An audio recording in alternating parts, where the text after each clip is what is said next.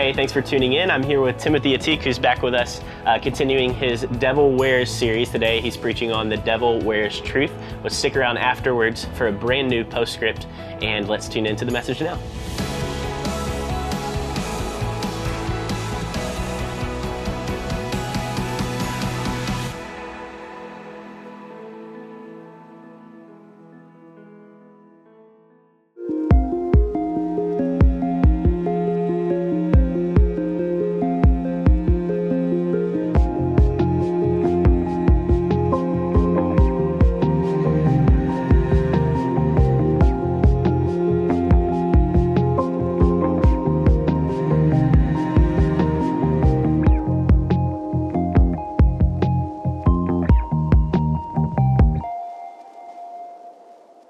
Well, howdy. All right. Hey, it's great to see you. It's so good to be back at Faith Bridge for a second week in a row. I want to start just by telling you that my wife, Catherine, has a twin sister whose name is Sarah. And several years ago, I was a student ministry pastor at a church in Austin, and I asked Catherine and her twin sister to dress alike and to come to church, because when you're a student ministry pastor, you play deep and meaningful games with students like, which one is my wife? Like, that's how you lead people to Jesus, is by trying to deceive them. And so here's what I did, is I got three contestants, three high school students, and I had Catherine stand on one side of the stage and Sarah stand on the other side of the stage.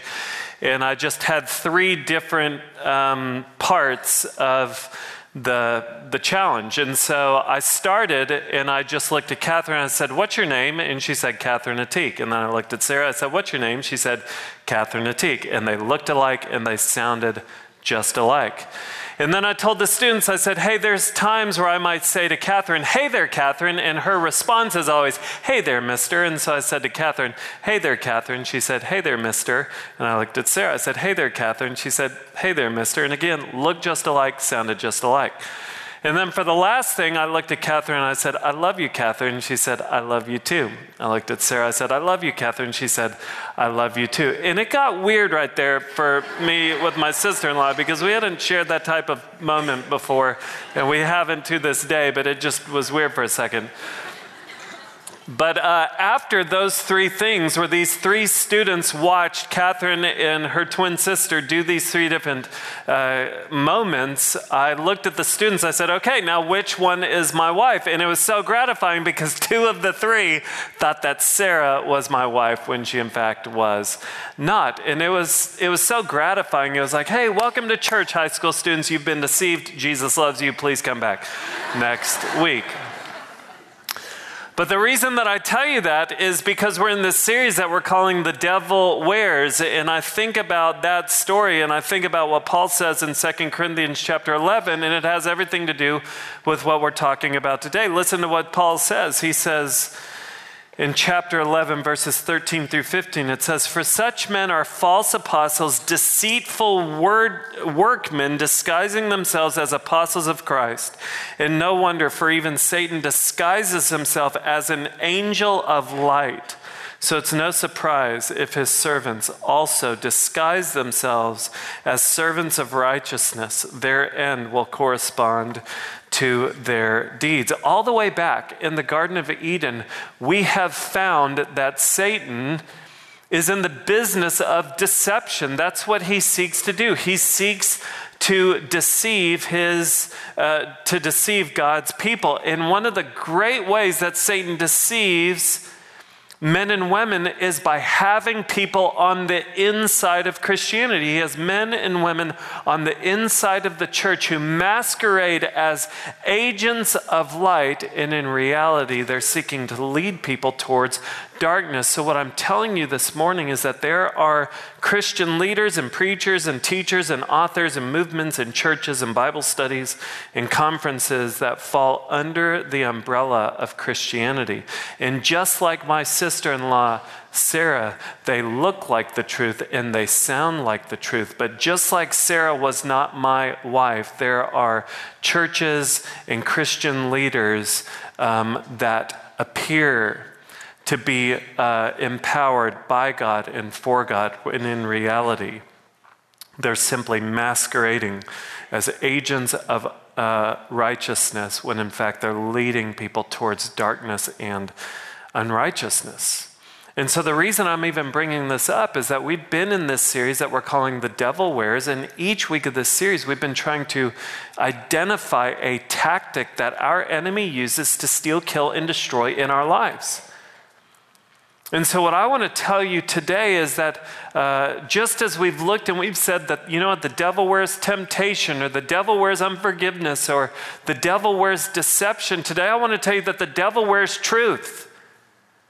But this type of truth, you should just probably flip the R in the word truth around, because this truth is a distorted type of truth. It's actually not truth at all. But what our enemy will do is he will use people on the inside of Christianity to lead people away from the Christ of Christianity. And so what I want to tell you is that you better be very discerning. And so let me just tell you, what you have before you today is you have someone standing right in front of you proclaiming what he believes to be truth. What you need to decide is if what I'm saying is actually true or not. If what I'm saying is not true, you probably shouldn't listen to me ever again, just for your own safety. But what I want to beg you to do is I want to beg you to begin to learn how to discern between what is true and what isn't. And what I want to do is I want to give you 3 reasons why it is essential that you can discern between what is true and what is not. The first reason that you need to be able to discern what is true and what is not is because Satan wants you to have an affair. And I just want to be clear, I'm not talking about marriage right now. But you need to know Satan wants you to have an affair. If you have a Bible, I just want you to turn with me this morning to 2 Corinthians chapter 11. If you don't have a Bible, our ushers are coming forward and they can hand you one. But I just read from 2 Corinthians chapter 11, and I just want to get us all on the same page because that is where we're coming from this morning. Satan wants you to have an affair. Listen to what the Apostle Paul tells us in verses 1 through 3 of chapter 11. He says this, I wish you would bear with me in a little foolishness. Do bear with me, for I feel a divine jealousy for you, since I betrothed you to one husband to present you as a pure virgin to Christ. But I'm afraid that as the serpent deceived Eve by his cunning, your thoughts will be led astray from a sincere and pure devotion to Christ. What I want you to realize is in the first century, engagement was even more significant than it is today. And fathers of the bride felt a deep responsibility to get their daughters to their wedding day and still have not lost their virginity. It was the dad's responsibility to ensure the purity of their daughters. And so what Paul is doing is he's drawing off of that imagery and he's saying, look, I'm playing the role of the father of the bride. And so Jesus is the groom. Church in Corinth, you're the bride, and your wedding day is the day that Jesus Christ is coming back for his people. And what Paul is saying is, I feel this huge responsibility to get you to your wedding day having not lost your spiritual virginity. I want you to get to your wedding day having had this sustained pure devotion for Jesus Christ. But I want to tell you, Church in Corinth, you guys are in danger. Because you have an enemy, Satan. And just as he was so effective in the Garden of Eden with Adam and Eve, where he came to them and deceived them, you need to know that your enemy is seeking to deceive you. And the way that he's seeking to deceive you is by targeting your mind. And he's trying to distort truth and lead you away from what is right. And so I tell you that because what Paul is saying is the enemy wants you to cheat on your groom, Jesus Christ. The same is true for you. What was true of the church at Corinth is true for you today. Satan wants you to have an affair. If Jesus is your groom and you are his bride, he wants you to cheat on Jesus Christ. And so I tell you that because you need to know that the enemy is going to target your thinking. And that's what Paul was warning the church in Corinth. He talked to them about their thinking. I grew up with a dad as a psychologist, which means I got free therapy all the time, and that was helpful because I needed a lot of it. But I remember my dad just telling me, he said, hey, Timothy, you need to know that what you think will determine how you feel, and how you feel will determine how you act. And I tell you that because if you have an enemy that's targeting your thinking about Jesus, if he can distort your thinking about Jesus, then he can distort your feelings towards Jesus and your actions in your behavior for Jesus. He can twist and distort all of that. How does he do it? He does it through false prophets and false teaching. Listen to the words of 1 John 4:1. It says, "Beloved, do not believe every spirit, but test the spirits to see whether they are from God, for many false prophets have gone out into the world." Do you hear that? There are many false prophets that have gone out into the world, and they're fueled by a spirit. It's not the Holy Spirit, but it is a spirit. And the reason that's so important to realize is because there are people in this world who are fueled by a spirit. That means that their teaching is very spiritual. And so your enemy wants you to hear spiritual teaching and be led astray by it. Let's just be clear. Satan's greatest goal isn't to make you an atheist. And his greatest goal isn't even to make you an agnostic. You need to know Satan has no problem with you being a spiritual person. He actually has no problem with you being a religious person. And he has absolutely no problem with you believing in Jesus, as long as your spirituality is the wrong kind of spirituality, and your religion is the wrong kind of religion, and your beliefs in Jesus are beliefs in the wrong Jesus. That's his goal for you. He wants you to have an affair. He wants you to commit spiritual adultery. He's seeking to lure you away from a sincere and pure devotion to Jesus Christ. And he will do it through the teachings of corrupted, distorted prophets and teachers. I think a good example of this is Aaron Rodgers, the quarterback for the Green Bay Packers. Let me just be clear. I grew up a Cowboys fan. And I know that doesn't sit well here in Houston. We're good. It's okay. But as a Cowboys fan, I cannot be a Packers fan. It just doesn't happen. But I do respect Aaron Rodgers because he really is one of the greatest quarterbacks to ever play the game. But Aaron Rodgers did an interview with ESPN magazine. And Aaron Rodgers grew up claiming to be a follower of Jesus Christ. And he was asked about his spirituality in this interview. And just listen to what he says in ESPN magazine. He says, "I remember asking a question as a young person about somebody in a remote rainforest," he tells me, "because the words that I got were, if you don't confess your sins, then you're going to hell." And I said, "What about the people who don't have a Bible readily accessible?" That's actually a really good question. The good news is that there's actually a good answer for that question, but I don't think Aaron Rodgers got it. It goes on, the article goes on and says, "For years, these concerns nagged at him, especially as he met more people from other walks of life, teammates who grew up in different parts of the world, friends with different religious backgrounds. He started reading books that delved into alternate interpretations of theology. Then, not long after he became the starter in Green Bay in 2008, he met a young pastor from Michigan whom the Packers invited to speak to the team. When the talk ended, Rodgers waited for the group to dissipate and then introduced himself to the pastor, best known for his progressive views on Christianity. The two men struck up a friendship. The pastor sent Rodgers books on everything from religion to art theory to quantum physics. And the quarterback gave him feedback on his writing. Over time, as he read more, Rodgers grew increasingly convinced that the beliefs he had internalized growing up were wrong, that spirituality could be far more inclusive and less literal than he had been taught. As an example, he points to the pastor's research into the concept of hell. If you close read the language in the Bible, Rodgers tells me, it's clear that the words are intended intended to evoke an analogy for man's separation from God. It wasn't a fiery pit idea. That concept was handed down in the 1700s by the Puritans and influenced Western culture, he says.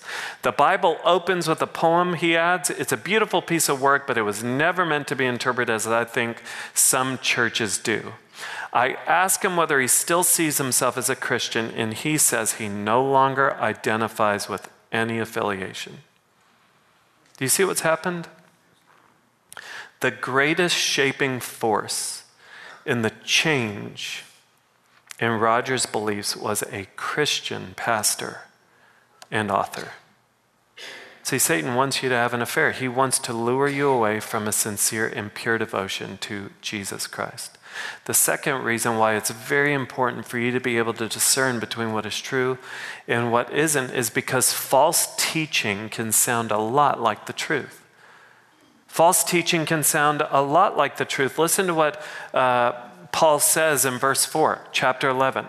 He says, "For if someone comes and proclaims another Jesus than the one we proclaimed, or if you receive a different spirit from the one you received, or if you accept a different gospel from the one you accepted, you put up with it readily enough." Do you see what he's saying? He's saying, hey, guys, you guys are listening to talks about a different Jesus, and you're listening to talks that preach a different gospel. You're listening to messages that are fueled by a different spirit. The reason I even bring this up is it's very important to realize that there are a lot of outlandish messages out there, but there are a lot of false teachers that are talking about Jesus. And there's a lot of false teachers that are being fueled by a spirit, which means their talks are very spiritual. And there are a lot of false teachers that are actually proclaiming a gospel, which means that they have a message that sounds good. So I think it's important for you to just answer the question, who has your ear right now? Because we live in an age where podcasts are extremely popular, which means that you can get spiritual teaching, you can get teaching about Jesus, and you can get teaching that proclaims a gospel every single day of the week. And there are, I have no clue how many thousands of churches there are in Houston. And there are churches all over this city that are talking about a Jesus, and they are proclaiming a gospel, and they are fueled by a spirit, but they're not talking about the one true Jesus. They're not talking about the gospel, and they're not fueled by the Holy Spirit. And so what I want to just encourage you to do is to learn how to spot the counterfeits. And I think the way to do that is by taking a page from the playbook of federal agents who have to recognize counterfeit money. How do federal agents recognize counterfeit money? It's not by studying counterfeit money. They do it by studying the real thing. And by knowing the real thing inside and out, because when they know the real thing, it's easy to spot the counterfeits.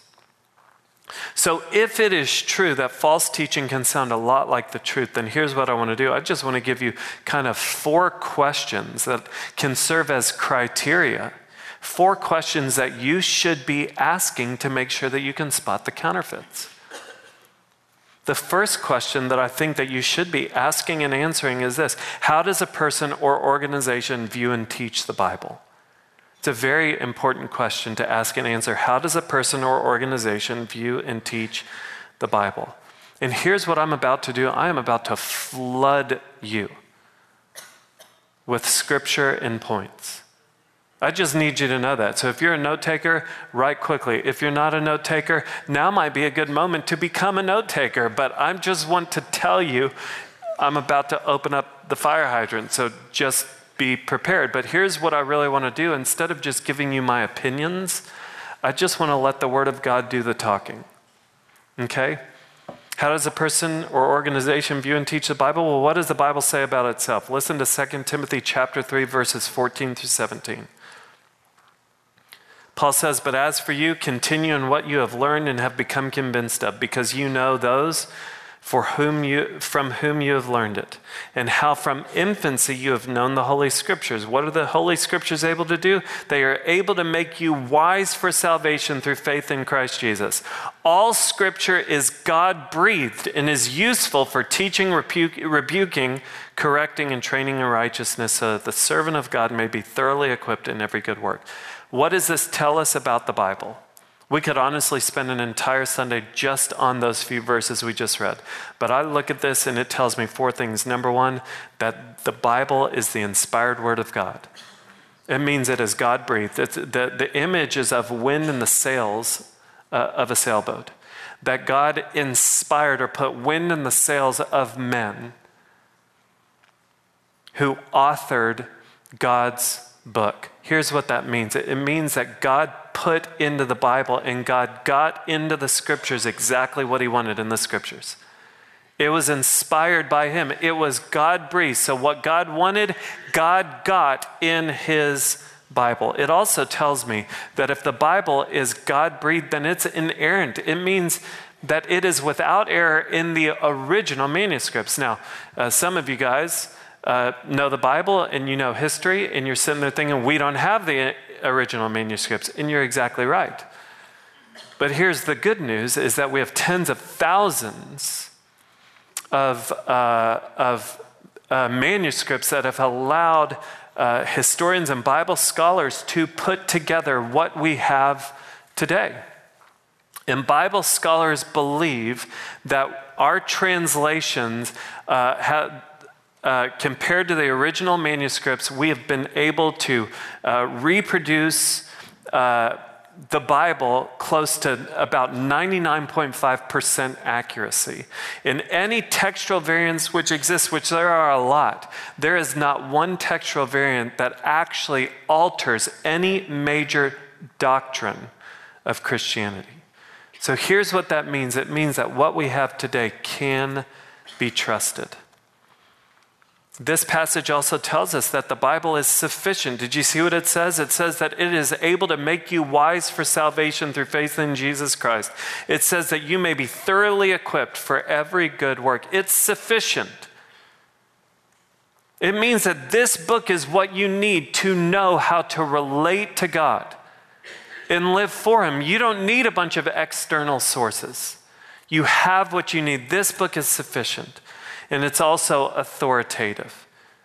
If it is God's word, then it should have greater authority in your life than anything else. It's greater than what you feel is right. It's greater than what someone else says. If someone comes to you and believes that they have a word from the Lord, it could be from God, but if it contradicts this book wins.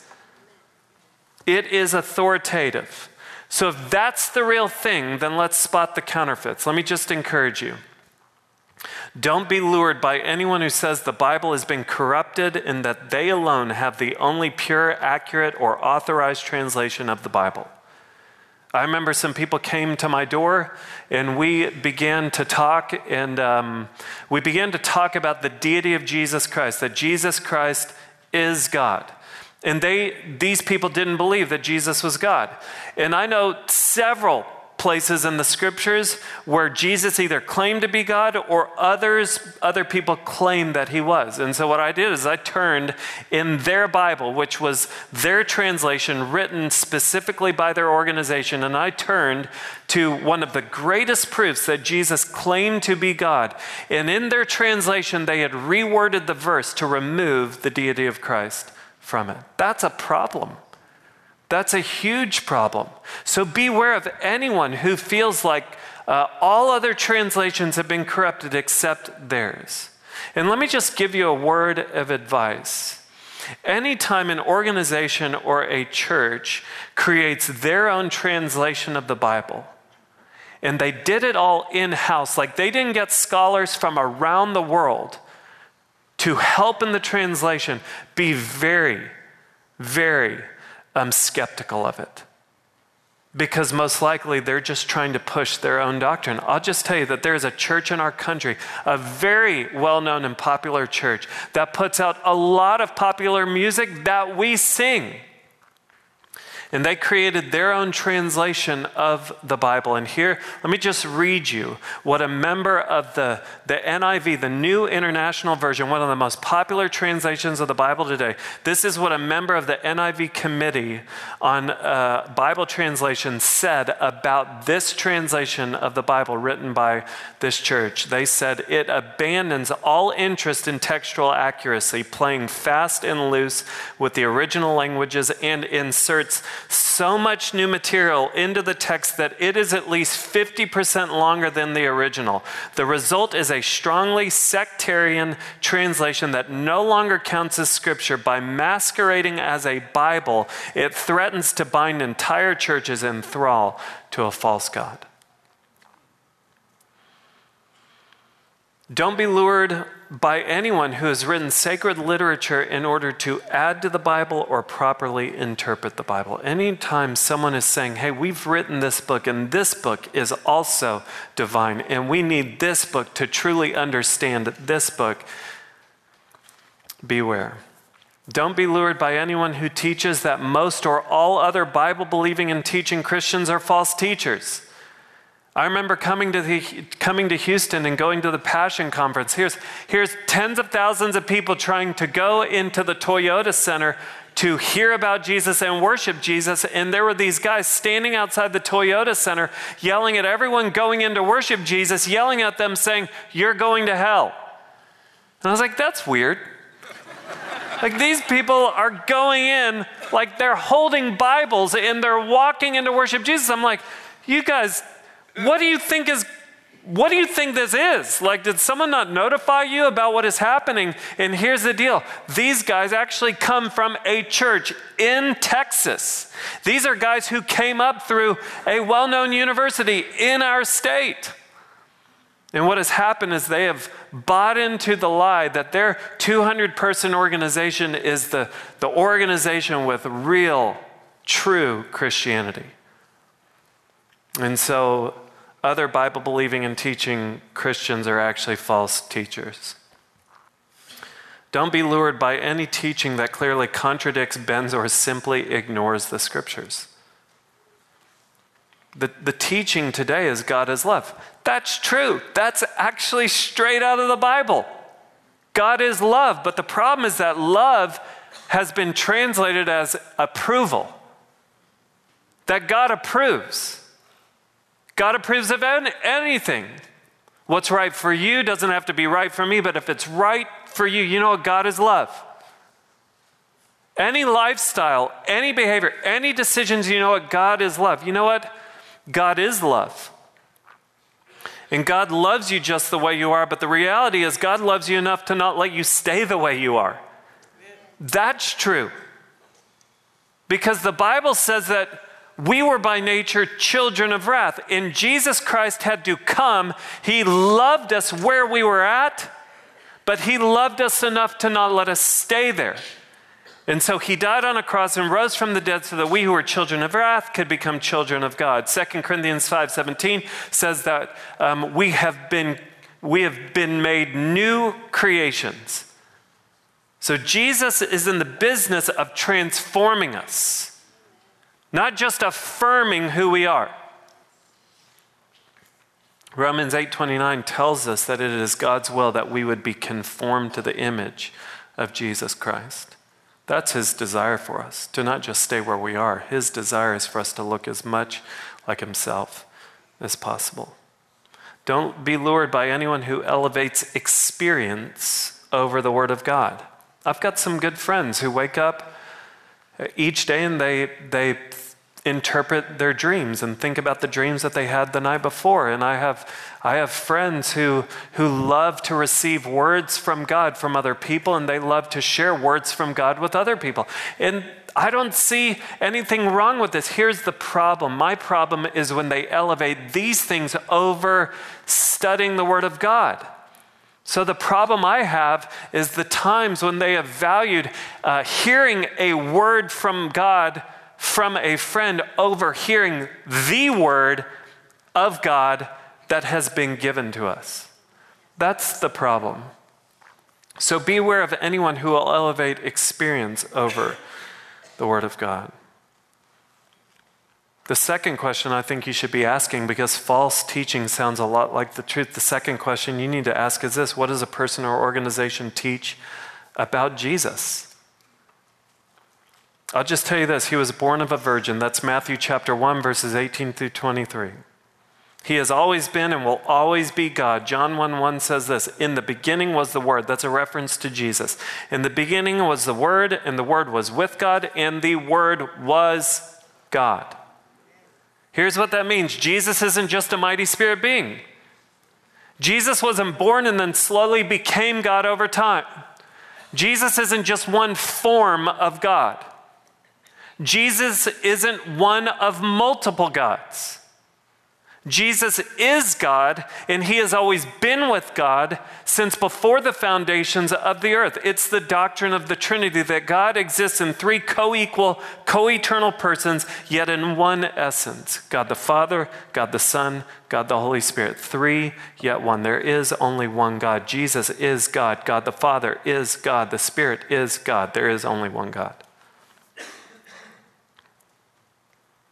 Jesus is the way to eternal life with God in heaven. John 14:6, Jesus said, I am the way, the truth, and the life. No one comes to the Father except through me. Acts 4:12, there is salvation in no one else, for there is no other name under heaven given among men by which we must be saved.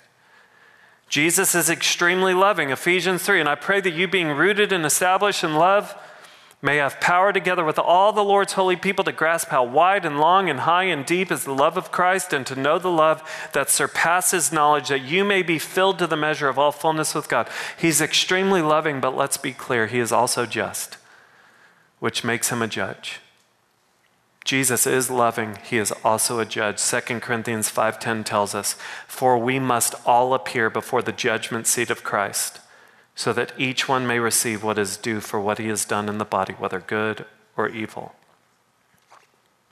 There is no one more important than Jesus. Philippians 2 tells us, therefore God has highly exalted him and bestowed on him the name that is above every name, so that at the name of Jesus every knee should bow in heaven and on earth and under the earth, and every tongue confess that Jesus Christ is Lord, to the glory of God the Father.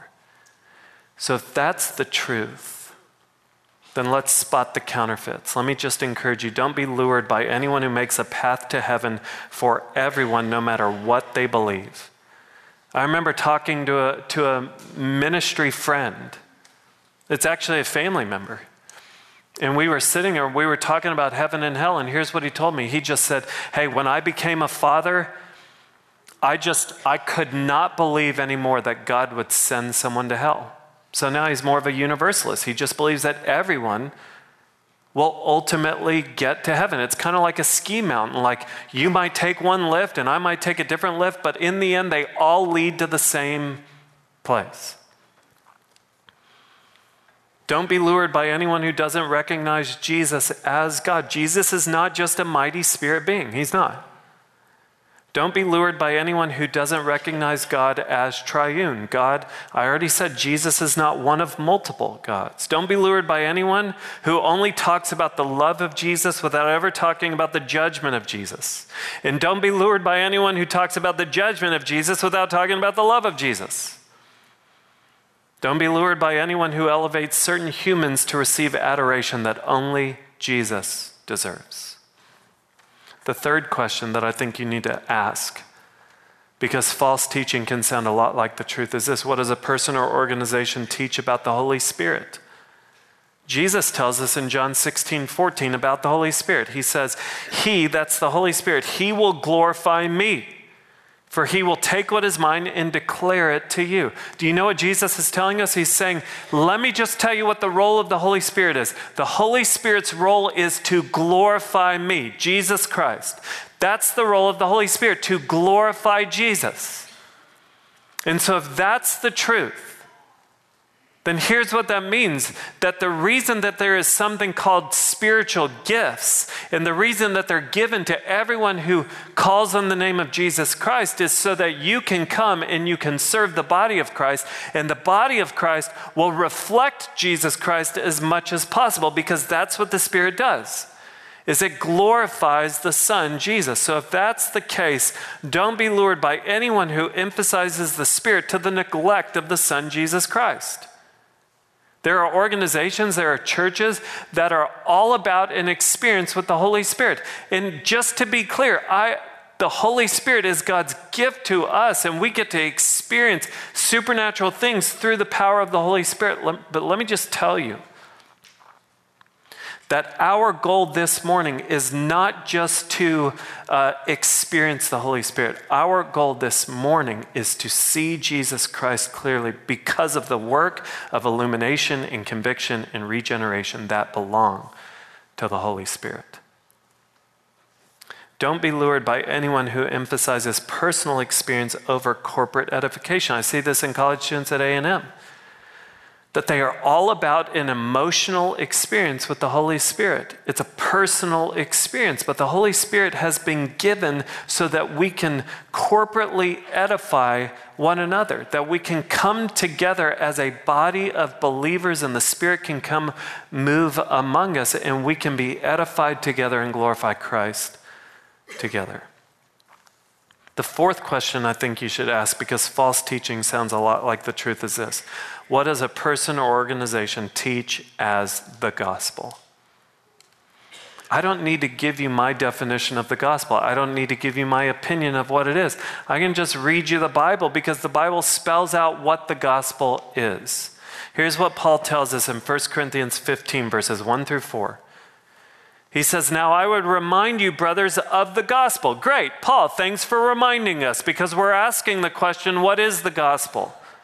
"Now I would remind you, brothers, of the gospel I preached to you, which you received, in which you stand, and by which you are being saved. So this is the truth that saves." He says, if you hold fast to the word I preached to you, unless you believed in vain. Here's what he delivered. "For I delivered to you as of first importance what I also received, that Christ died for our sins in accordance with the Scriptures, that he was buried, that he was raised on the third day in accordance with the Scriptures." That's it. The gospel in its most pure form is this: Jesus Christ died for our sins, he was buried, and he was raised from the dead on the third day. That is the gospel. What that means is that salvation is by grace through faith in the death, burial, and resurrection of Jesus Christ. If that's the truth, then let's spot the counterfeits. Don't be lured away by anyone who makes something other than the gospel central. I remember talking to a minister and he just said, you know what, in our church, there's the spiritual side of things and there's the social justice side of things. We're trying to swing things more towards the social justice side of things. That's a problem. The gospel is why the church exists.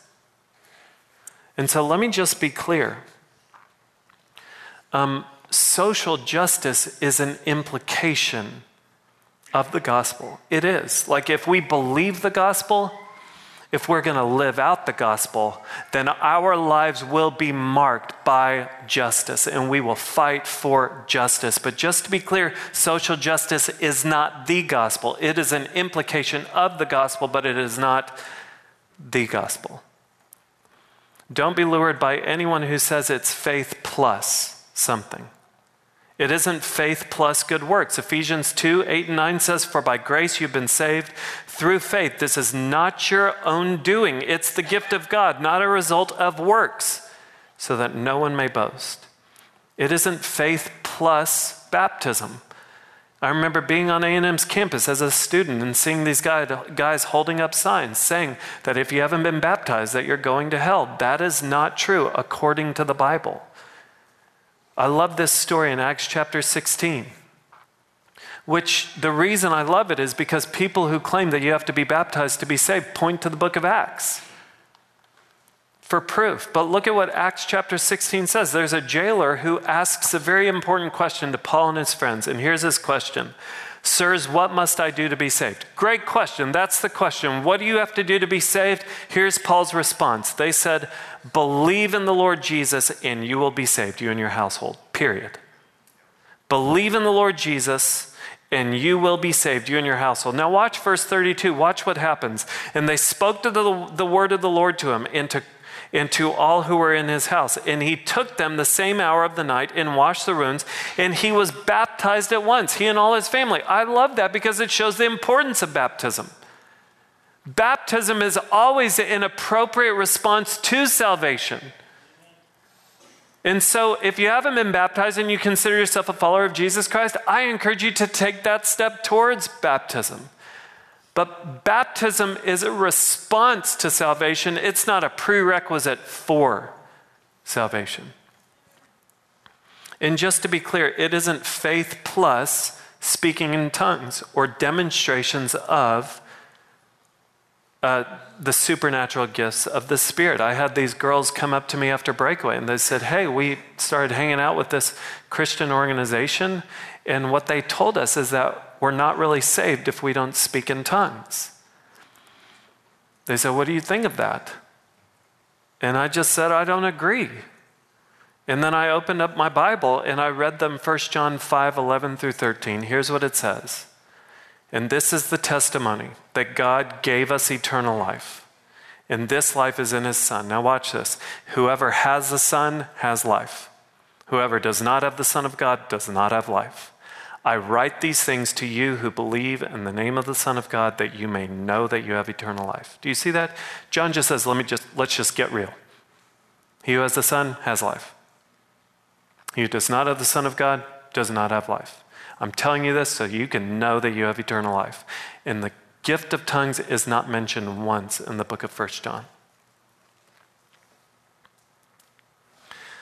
I'm begging you to do what 1 John 4:1 says. Beloved, do not believe every spirit, but test the spirits to see whether they are from God. For many false prophets have gone out into this world. Again, you need to evaluate what I am saying. Don't just believe everything I say just because you've heard me talk a few times and you think you can trust me. Evaluate everything that I say. But let me just make a distinction. There is a distinction between false teachers and false teaching.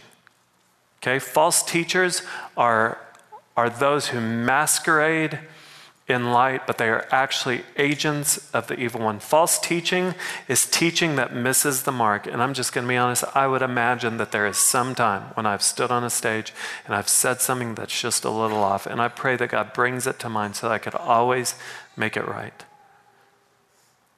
But there are going to be times when godly people who are seeking to handle accurately the word of God get something wrong. But you need to evaluate and test the spirits.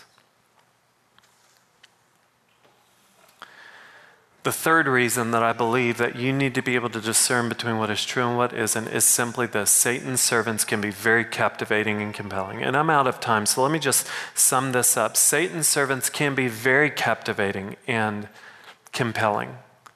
Just think, that's why 918 believers of the People's Temple of the Disciples of Christ drank poison out of obedience to their leader, Jim Jones. That's why 76 people died following David Koresh, who said he was the Lamb of God. Why? Because Satan's servants can be very captivating and compelling. So let me just beg you, do not value charisma more than character or content. Don't do it. Even people within the church need to be evaluated. It doesn't matter if they're funny or engaging or well-liked or best-selling authors or one of the most popular podcasts on iTunes. Satan's servants can be very captivating and compelling. They will tell you what you want to hear. But let's just be clear. You don't need to hear what you want to hear. You need to hear what you need to hear. I'll just tell you this. There's a reason why I say yes to coming and speaking at FaithBridge. Because I trust this place. And I love that I can go to FaithBridge website and there's a tab that simply says what this church believes. I love that. It's just spelled out and it's lengthy. And I love that. Anytime something is too brief or too hard to find, that's probably telling you something.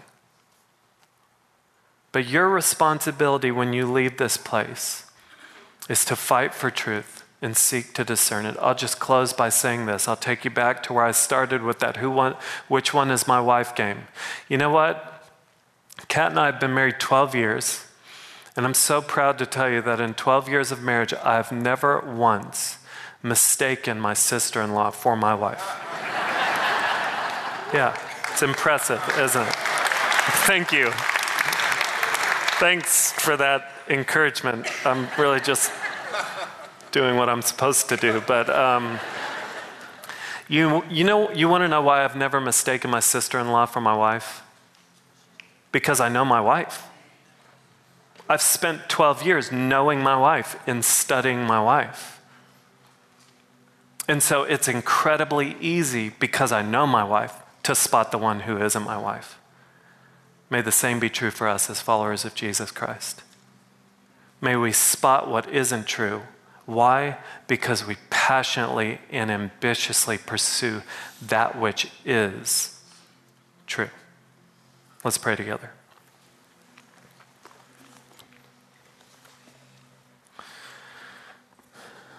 Lord Jesus, this is a lot. I know I just threw a lot at these friends here. But Lord, I'm thankful that your word speaks for itself and it can be trusted. And so I just pray, God, as we leave today, God, I just pray for a strong conviction, Lord, of what's true and what isn't. God, would you give us more discerning minds and hearts?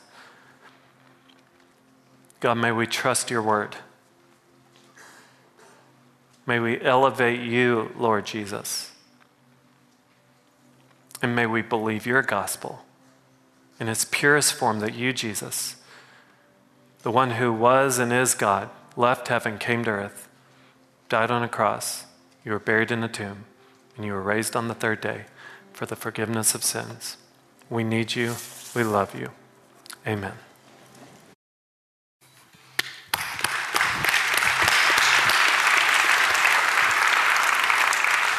You know, one of the things that I just so appreciated in TA's sermon today was how he just gave us a frame for knowing here's inbounds and here's out of bounds. And one of the reasons that I always get so heavy-hearted when people step out of community and step out of church is because I know, oh my gosh, you're getting close to the boundary lines. Heaven knows who you're listening to, and it's only a matter of time before people fall away. I'm so glad that you're here. I hope that you'll be back next week. We start the second quarter of this year. It's a big quarter. It'll involve Easter. It'll involve missions. It'll involve seniors graduating. Second quarter of the year is a big quarter of the year. Let's be here. Let's be in community. Let's be in the truth. Let's be in the journey together. We'll start a new series next week that we're calling Ugly Instincts. We'll go back to Sermon on the Mount and take a few interesting segments of that. See you next Sunday. Go in peace. Have a great week. You're dismissed. Welcome to Postscript. Here we hope to answer your questions and help you dig deeper into the messages and sermons at FaithBridge by talking with the teacher of the day.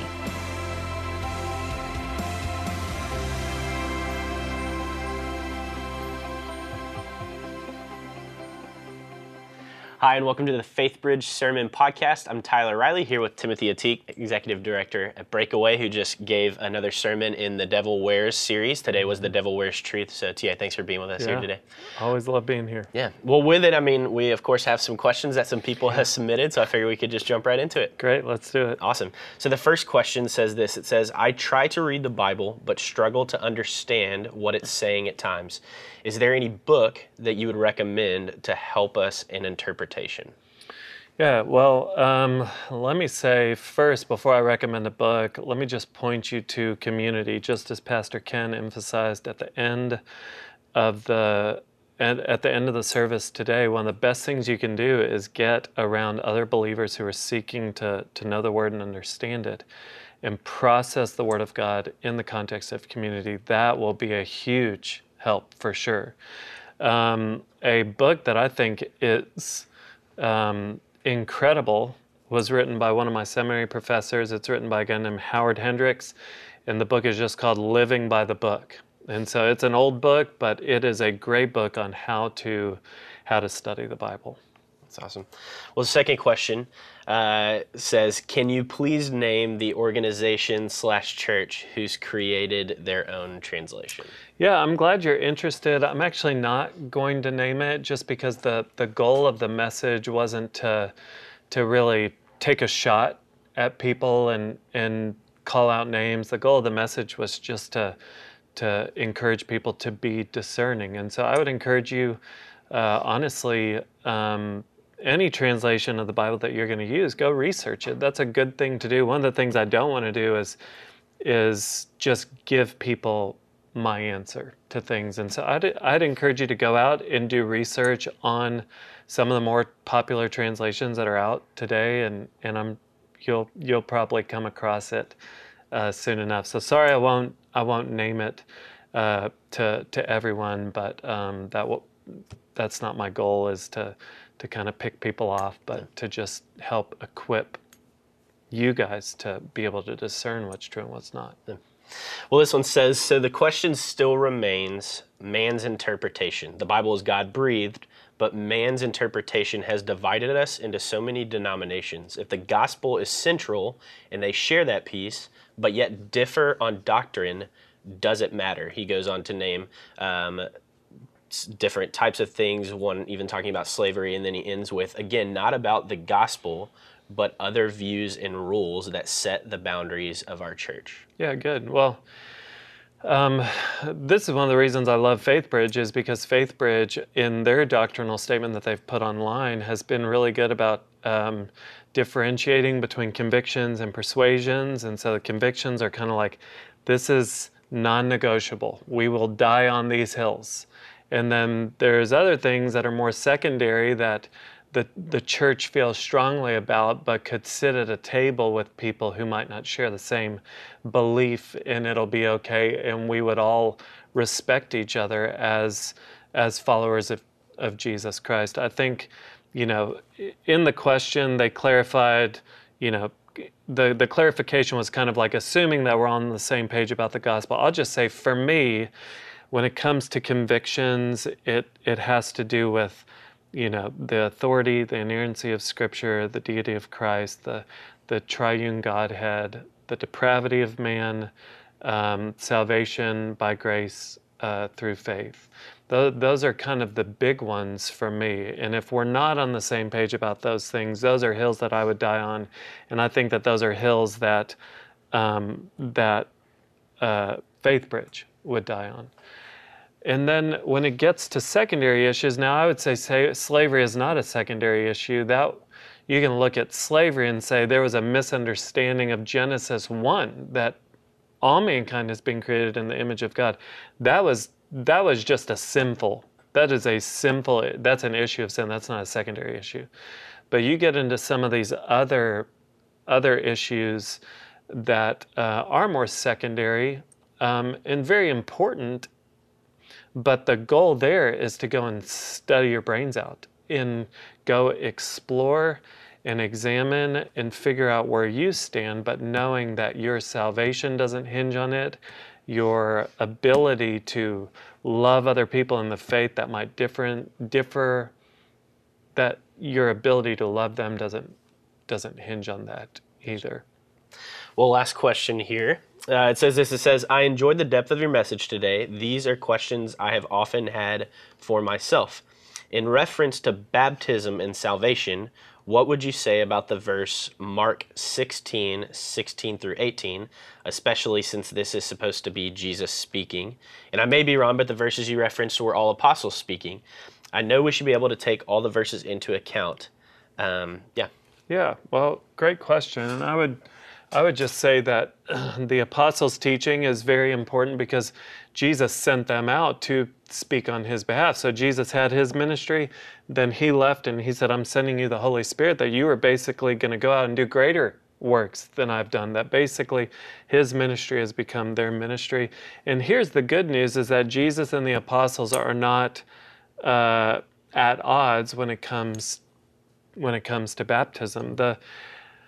The hard thing is that there's times when people want to build a doctrine off of a few isolated verses. And so for me, this is just me speaking personally, but the way that I try and operate is I don't try and build any major doctrine off of a few isolated verses. What I want to do is I want to take what the Scripture is saying from start to finish and always investigate difficult passages in light of the overall context. And so when you read really all of the New Testament, what you would see is, I mean, you look at the book of John, what word do you see over 80 times? You see the word believe. I mean, the majority of the New Testament is pointing toward faith in Jesus Christ for the forgiveness of sins. So where does baptism come into play on verses like Mark 16? I do think that it is important to realize that faith and baptism always should go hand in hand. That when you have faith, you should have baptism. But it's not faith and baptism to be saved. It's that when you have faith, the natural next step is baptism. So you look in Acts chapter 8, and you see the Ethiopian eunuch, he believes, and his next question is, why can't I get baptized? And they're like, great, let's do it. And they stop right there, and they baptize him right then and there. So that's my personal stance when it comes to baptism, that I'm viewing things in light of the whole Scripture. And on those tricky verses like that, I would say that I don't think that they don't rattle me, because I'm like, yeah, where there is faith, there should be baptism. And I think that we have done a poor job of letting there be separation, that, people can delay. And so you have people who have been believers for years and they still haven't been baptized. So that's where I would land on that. Well, that's all the questions that we have. Great. Thanks for being with us today. It's always good to have you back. Thanks. Always good to be here. Thank you for tuning in. We'll see you next week. Thanks for joining us for Postscript. Help us keep the podcast interactive by submitting your questions during the morning services. Learn more at faithbridge.org/postscript.